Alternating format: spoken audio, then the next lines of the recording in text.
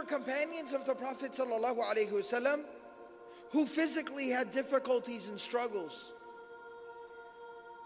that they might not have been the smartest people in the room, or maybe the most knowledgeable of people. They didn't have a lot of money and other assets and things. But the one thing that they had was they had a solid relationship with Allah subhanahu wa ta'ala. And today, their legend lives on. Bilal radiallahu ta'ala anhu did not command the respect of other people in that society at all, for any reason. Yet he had a relationship with Allah subhanahu wa ta'ala that was unshakable, undeniable, irrefutable, indestructible.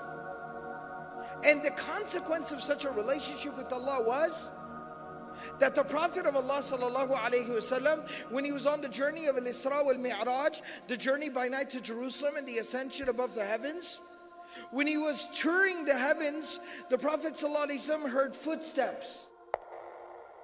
And he asked, what is this? What's this sound that I hear?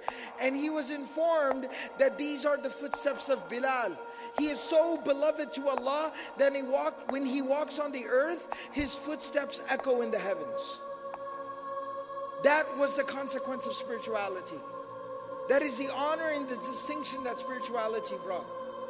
It's something that cannot be compromised. It's something we have to take very seriously.